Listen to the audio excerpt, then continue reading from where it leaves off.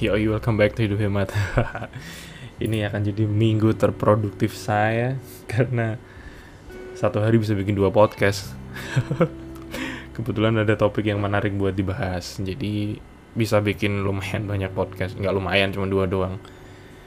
Jadi di podcast yang kedua ini aku pengen ngomongin tentang yang lagi rame di Twitterku. Setidaknya ini rame di Twitterku. Gak tahu rame di Twitter kalian atau enggak. Yang jelas di Twitterku rame tentang menikah, gaya pacaran sampai menikah. Ada yang bilang gaya pacaran tuh yang bagus ta'aruf dan sebagainya. Terus ada yang beropini bahwa sebenarnya rata-rata gaya pacaran orang Indo tuh udah semi ta'aruf, semi western. Tapi banyak juga yang memutuskan untuk nikah muda dan tidak bahagia. Ternyata di ujungnya ada yang bahagia juga. Aku awalnya ngerasa kayaknya aku gak perlu komentar deh, tapi menyenangkan buat jadi topik podcast. Jadi terkait menikah. Aku pribadi menganggap pernikahan itu sesuatu yang harusnya diambil keputusannya secara pribadi. Tidak ada campur tangan orang lain, tidak ada campur tangan orang terdekat, bahkan orang tua pun nggak boleh ikut campur tangan sebenarnya. Campur tangan di sini maksudnya apa? Salah satunya adalah mempengaruhi. Kalau kita menikah karena pengaruh, maka pernikahan yang kita ambil bukan atas keputusan pribadi, tapi atas keputusan pengaruh. Contohnya kayak gini. Kita nikah karena kita udah dituntut sama orang tua kita. Ayo nikah dong, kapan nikah? Orang-orang di sekitar kita udah ngomong ayo nikah dong, kapan nikah, padahal ketemu orang yang cocok aja belum gitu. Terus mungkin udah punya pacar, mungkin udah punya orang terdekat, tapi sebenarnya kita masih belum nemu pasnya untuk nikah. Karena beda ya, pacaran sama menikah itu totally beda gitu. Mungkin untuk orang yang mikirnya serius ya, maksudnya kan ada orang yang mikir tuh ya santai aja nikah, ya saya nikah gitu. Tapi ada orang yang semuanya dibawa serius. Untuk orang yang sering dibawa serius, menikah itu adalah sesuatu lain, hal yang lain dari pacaran gitu. Jadi kalau kita punya pacar, belum tentu pacar kita ini cocok untuk dinikahi. Dan itu emang itu true story gitu. Untuk orang kayak aku ya, aku tuh orangnya pemikir gitu. Maksudnya apa-apa dibawa serius. Walaupun kalau di tongkrongan suka bercanda, tapi sebenarnya apa-apa aku bawa serius. Kalau ditanyain nikah cepet atau nikah muda, ya selama orang yang menikah sudah merasa siap, ya kenapa enggak gitu. Karena karena pacaran dan menikah adalah 2 hal yang berbeda. Katakanlah kita pacaran, ada orang pacaran ya 7 tahun, 10 tahun gitu, tapi nggak nikah. Kadang kan orang mencibir ya gimana sih pacaran udah 10 tahun tapi masa nggak nikah? Ya bukan berarti mereka itu nggak mau nikah, mereka mau menikah, tapi mungkin mereka merasa masih belum menemukan sosok suami dalam pacarnya, dan sebaliknya belum menemukan sosok istri dalam pacarnya. Karena kalau mau nikah ya kita mesti mencari sosok seorang suami kan. Ya kalau aku kan cowok ya, sosok seorang suami sih. Contoh kalau untuk cowok ya kita kan mesti nyari sosok seorang istri. Sosok seorang istri itu gimana? Ya beda-beda masing-masing orang. Ada orang yang menganggap wanita yang pintar masak adalah sosok seorang istri. Ada orang yang menganggap asal cewek itu mandiri, dia adalah sosok seorang istri. Beda-beda dan nggak bisa disalahkan. Kalau orang sekarang sih ngomongnya jatuhnya itu kriteria istri ya. Tapi sosok itu mesti ditemukan. Dan sosok itu belum tentu ditemukan di pacarnya. Dan mungkin masih harus dicari. Ya nggak apa-apa juga gitu. Makanya kalau ada yang bilang mendingan nikah muda, enggak juga. Nikah muda bukan solusi, dan bahkan sudah banyak contoh yang nikah muda dan ternyata berakhir tidak baik gitu.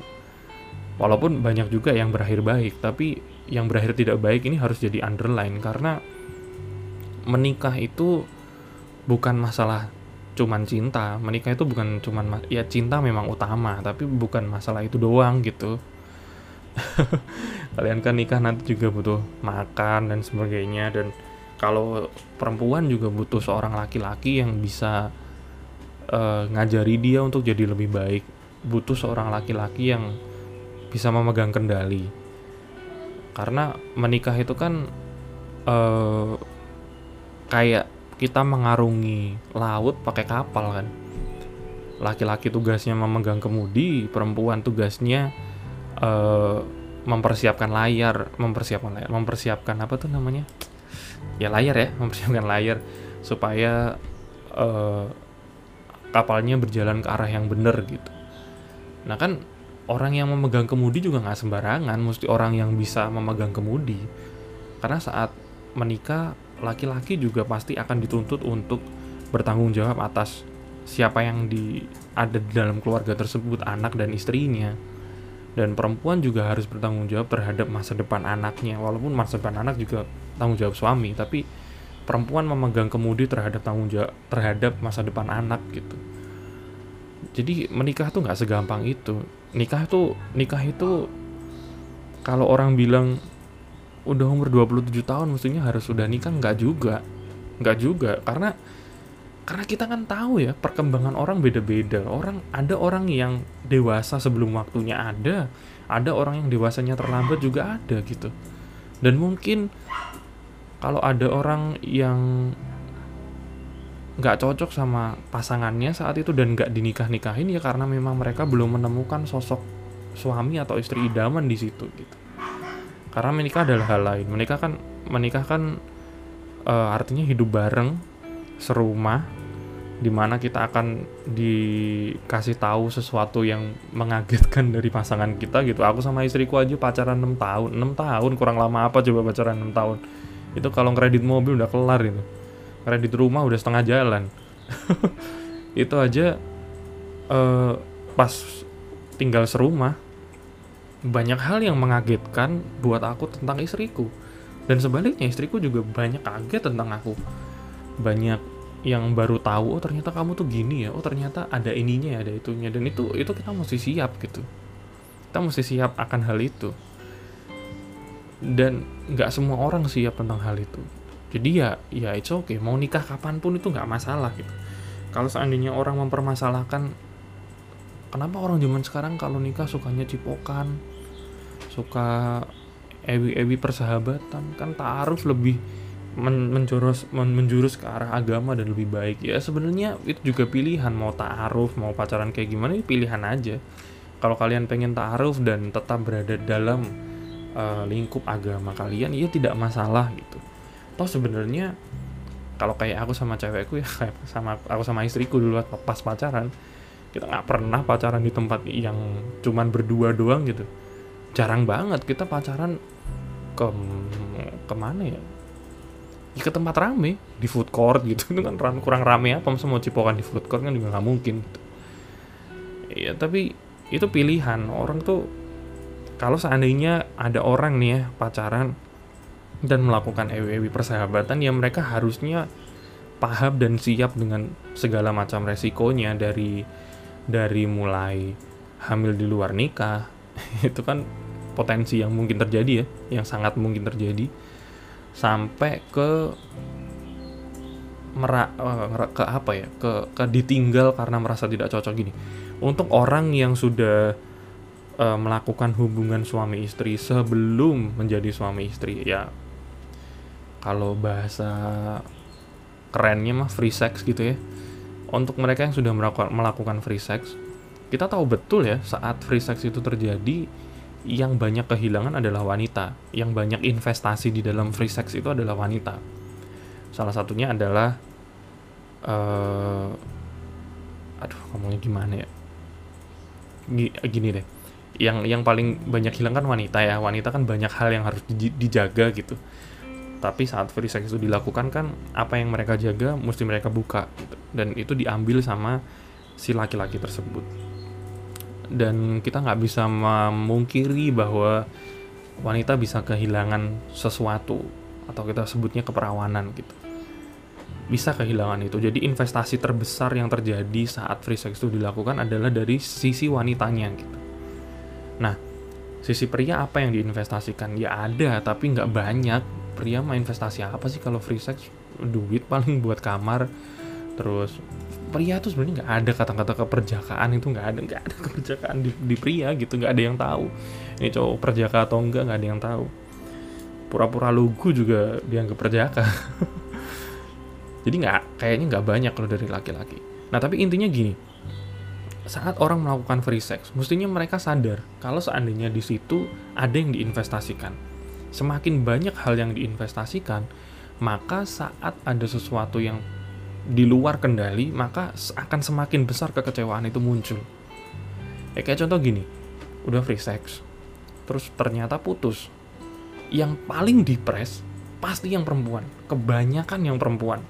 Orang-orang di sekitarku nih ya, yang udah pernah free sex dan ternyata putus, yang paling depres itu ceweknya, selalu ceweknya.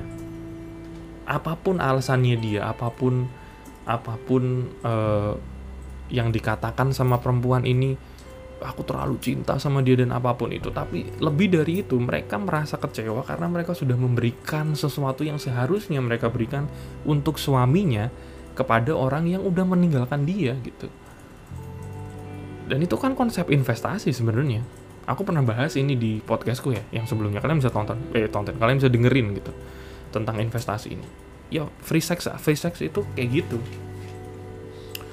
Jadi mestinya orang yang melakukan free sex sudah sadar akan hal ini gitu, dan harusnya sudah sadar tentang hal ini, karena belum tentu orang yang berada di dekat kalian, belum tentu orang yang tidur sama kalian saat ini adalah orang yang akan mendampingi kalian sampai tua nanti. Belum tentu, karena sosok pacar idaman dan sosok suami idaman itu adalah dua hal yang berbeda.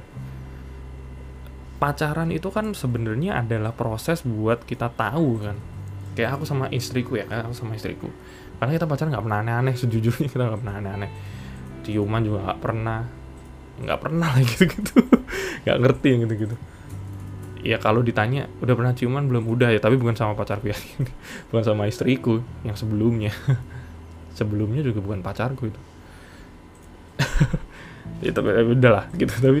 Tapi istrinya, intinya gini, ya aku bukan orang yang suci-suci banget ya. Tapi aku sama istriku pacaran itu untuk mengetahui cuman mau tahu aja gitu. Sebenarnya kamu tuh istri idaman bukan sih? Dan istriku sebaliknya ngelihat aku sebagai suami idaman atau bukan gitu.